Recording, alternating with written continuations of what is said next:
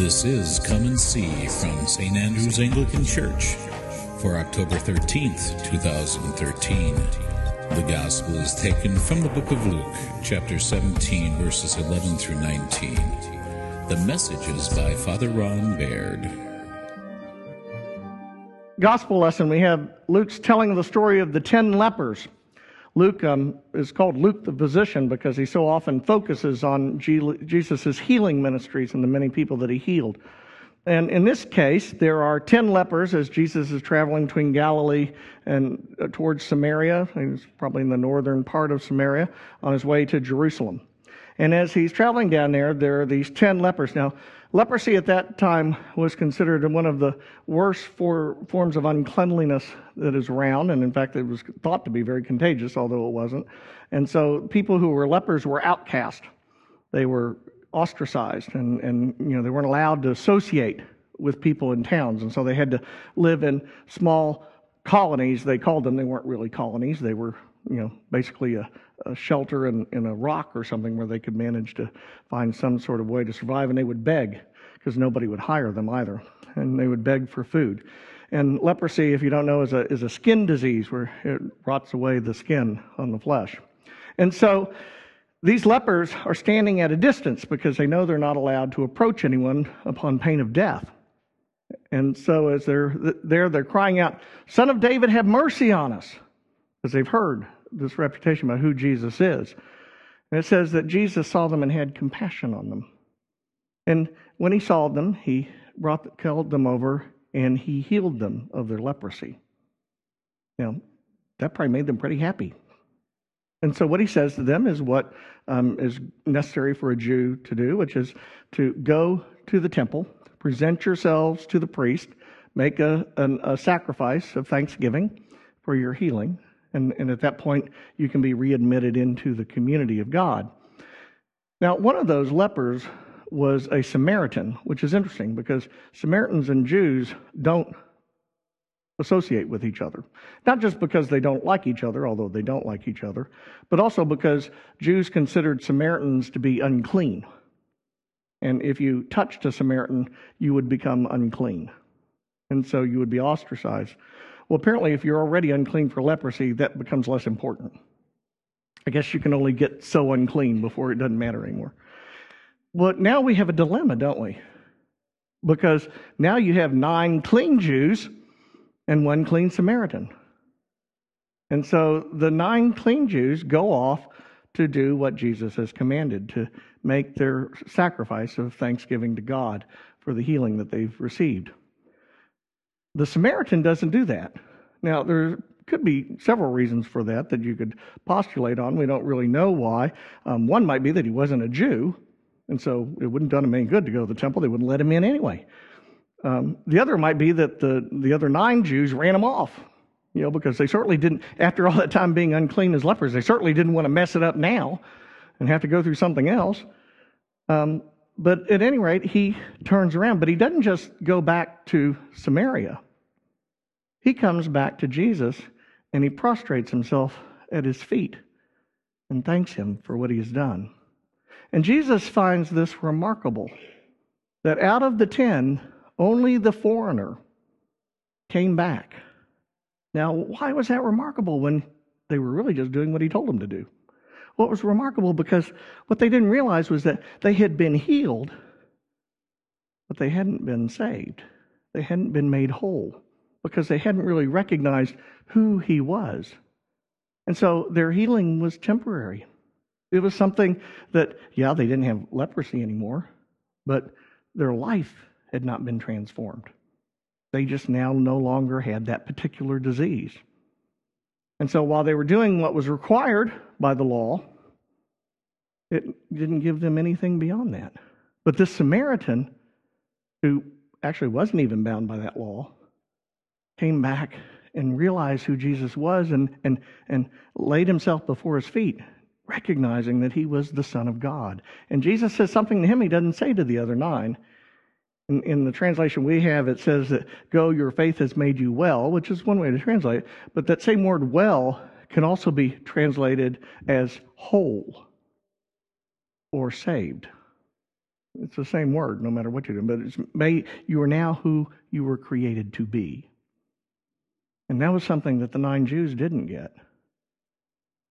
They were no longer afflicted with the curse of leprosy, but they still weren't who they were created to be.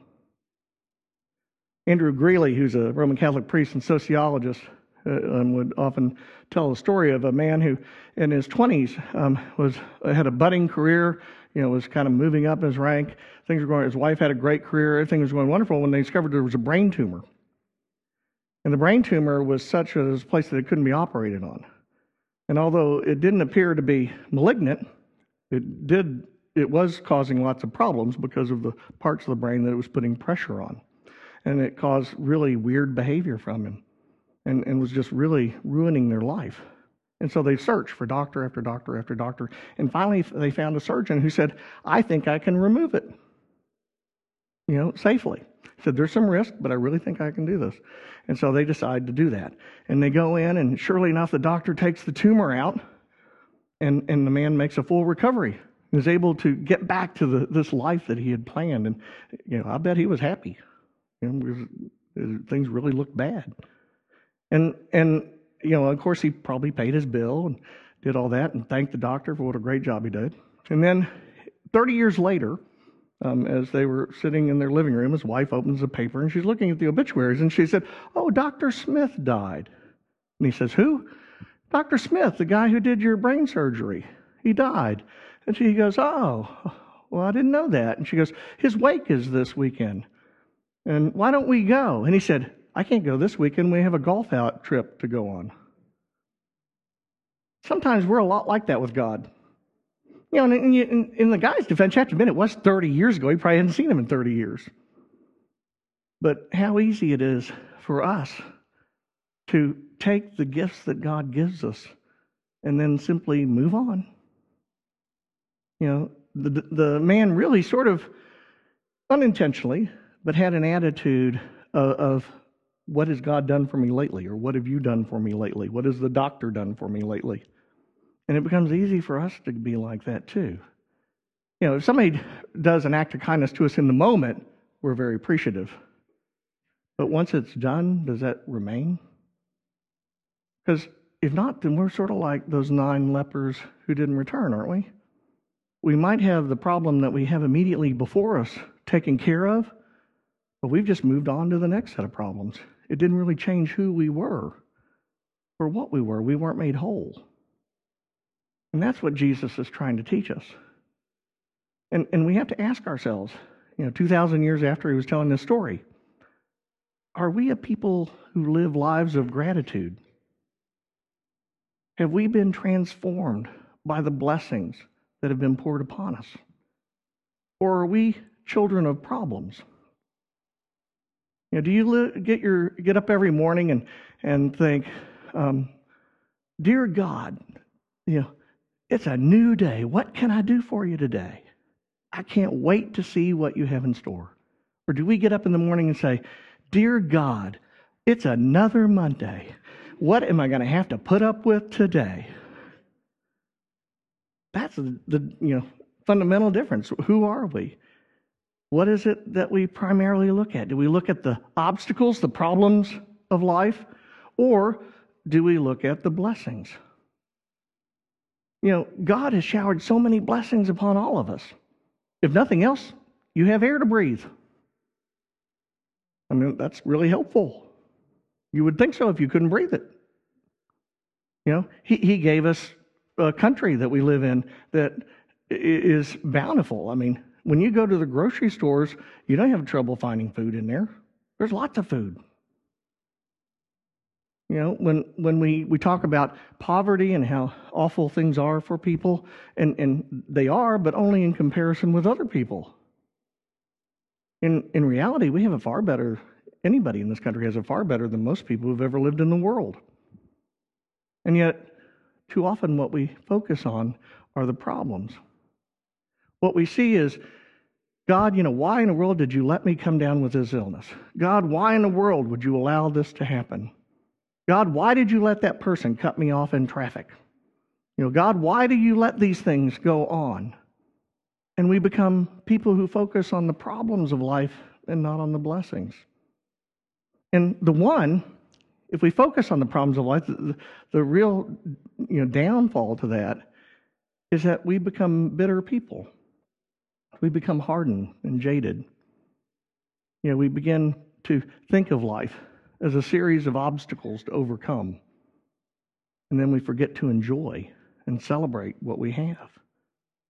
That's the real calling, is not just to have a problem solved so that you can get a new one, but to have life one that you enjoy, that you celebrate constantly, that you get up and you look at the sky and think how gorgeous that is, that you look at your children or grandchildren and wonder at the innocence and the mere fact that they can be alive and happy.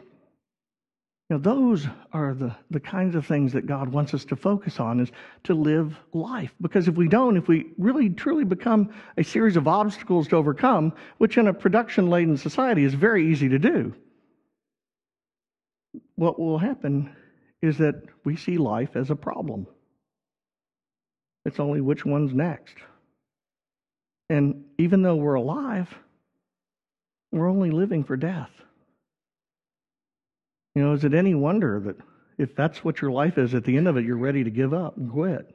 I just assume die is supposed to hang around here. How much longer am I going to have to do this? Or we can see our lives as opportunities, as blessings. Not the least of which, by the way, is that his son came into the world and died on a cross so that we might have real life, abundant life. Not just, biological existence, but life worth living, life worth noticing, life that never ends. And it's that life that he wants us to grasp hold of.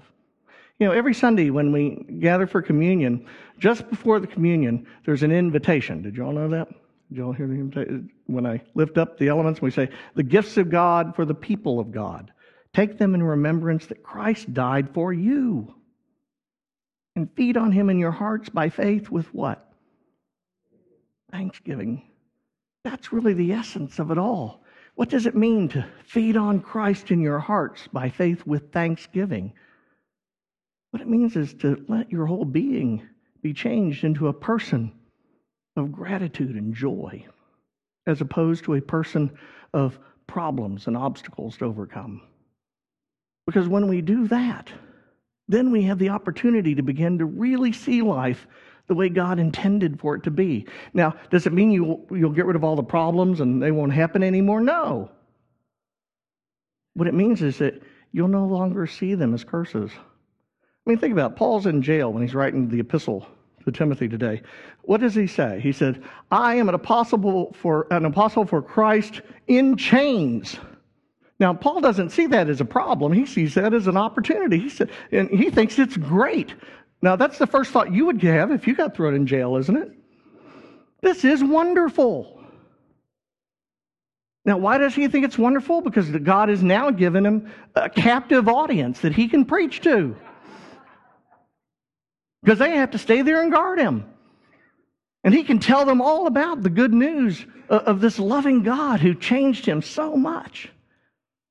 And what's amazing is that he changed an awful lot of guards by doing that very thing. But simply by telling them about how God changed his whole outlook on life.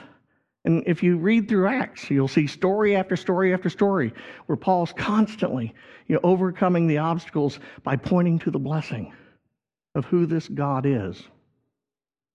A God that doesn't see life as a problem, that doesn't see life as something to be made smooth, but rather sees the problems as opportunities for us or others to be benefited. You ever think of your problems that way? And if you think about it, it really does make sense. What if we had never had to take a math test? How many people here would like that? I would. How many people here wouldn't like that? Some people like math, right? It's fun. It wasn't fun for me. But imagine what it would be like for those of us who wouldn't have done it anyway. Would you have studied math if you didn't have to take the test? I would. Well, I mean, those of you who didn't like it, would you have studied it if you didn't have to take the test? Probably not. And I suspect those of you who like math, you have other things you wouldn't have done if you didn't have to. You see, part of the reason why we do things isn't because they're easy, but it's because they're hard. It's because they're difficult. It's because we are transformed in the doing of them. Because we see them not as a problem, but as an opportunity. You know, and it's a sad thing that free education is lost on the youth. It really is. I mean, for kids, it's, I got to go to school again today. For the parents, it's like, I want my kid to get an education. This is really important. I mean, this is something that needs to be done. And you don't realize that until after you're out of it, but it really is true. Is the opportunity. And when you realize that for most of history, people didn't have that opportunity. You know, and what it meant was back-breaking labor in fields, digging up rocks so you could, you know, till the fields. It wasn't a pleasant life. And yet, all too often, it's a problem. It's a problem. And then, if we don't solve the problem correctly, what do we do then? Remedial courses, well, sometimes. We bemoan or complain it or about it or whatever. I mean, you know, we say it's not fair. You know, we come up with all these reasons why life is so bad. And yet, in reality, life is so wondrous. I mean, just think of the human body, how it's made. Don't you find it sort of amazing that when you want to walk, your feet move? I mean, think of it. Do you have to give that a lot of thought? But talk to somebody who has a neurological disease, like ALS or something. I remember Randy Raybould, who was junior warden of this parish and a wonderful guy, had ALS, and he told me, you know what bothers me the most? And I said, what? He said, I can't even button my shirt. It's driving me crazy because his fingers wouldn't work. He couldn't get them to do the things that he wanted them to do. So those of us who have healthy bodies and your leg moves when you want it to, rejoice. It's a good thing. And if you focus on the many, many blessings that you have, then you won't be so focused on how downtrodden and awful it is. And you'll begin to see even the problems that you get to simply be opportunities to learn how to overcome. Because that's really all that they are. And the truth is that you will never, ever run out of opportunities to have obstacles to overcome. And that's good because that means that you will keep growing. It's only bad if you allow it to become who and what you are, if you forget to rejoice in the blessings of life.